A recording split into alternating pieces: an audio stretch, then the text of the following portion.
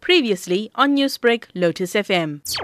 For us, it is a huge victory. Not only can a doctor now script ivermectin on a per-patient basis at their own discretion after having taken consent from their patient, which means that ivermectin can be given to the patient timelessly and at the correct dosages because it's under supervision of the doctor. This also, if you look at the draft order, the judge has now ordered that SAHPRA make sure that the Section 21 application process is working, that there's enough drugs for the people in South Africa, and a compounding pharmacy will be able to compound it without any restriction.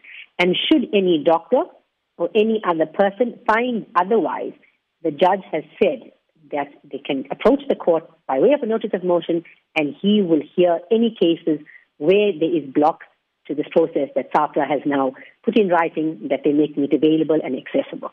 That is huge for us.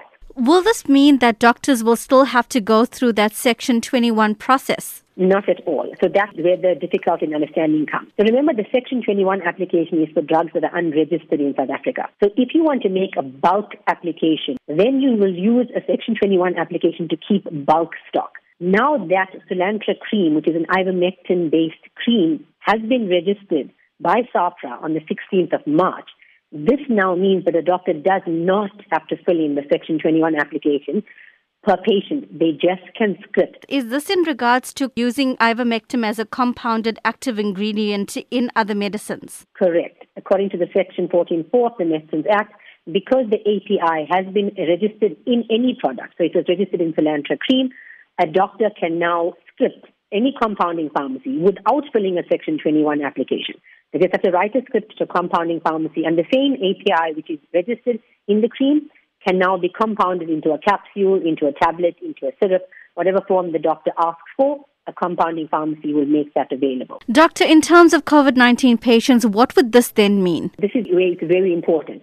So a Section 21 application is for an unregistered, like I said. But a compounding pharmacy is not allowed to manufacture. They compound. If you want to get those boxes of tablets, like the Alice Pharmaceuticals using Lamar or the one from New Jersey, the ones that SAHPRA has approved, then yes, you will have to do a Section 21 application.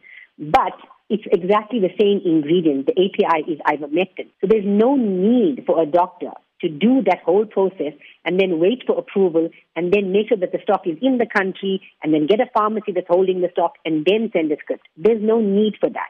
So that Section 21 application should be used by people who want to keep bulk stock. And when I say bulk stock, I'm talking about millions of tablets. And remember, there's also some controversy where people now think that SAHPRA has now agreed that ivermectin can be used for COVID-19. Not at all. There isn't a single drug in the world that is used on label for COVID-19. Everything that we use, whether it's steroids, whether it's remdesivir, whether it's hydroxychloroquine, whether it is antibiotics, are used at the doctor's discretion off-label for COVID-19 because we're still trying to find what is the thing that can be used specifically for COVID-19, and there isn't anything.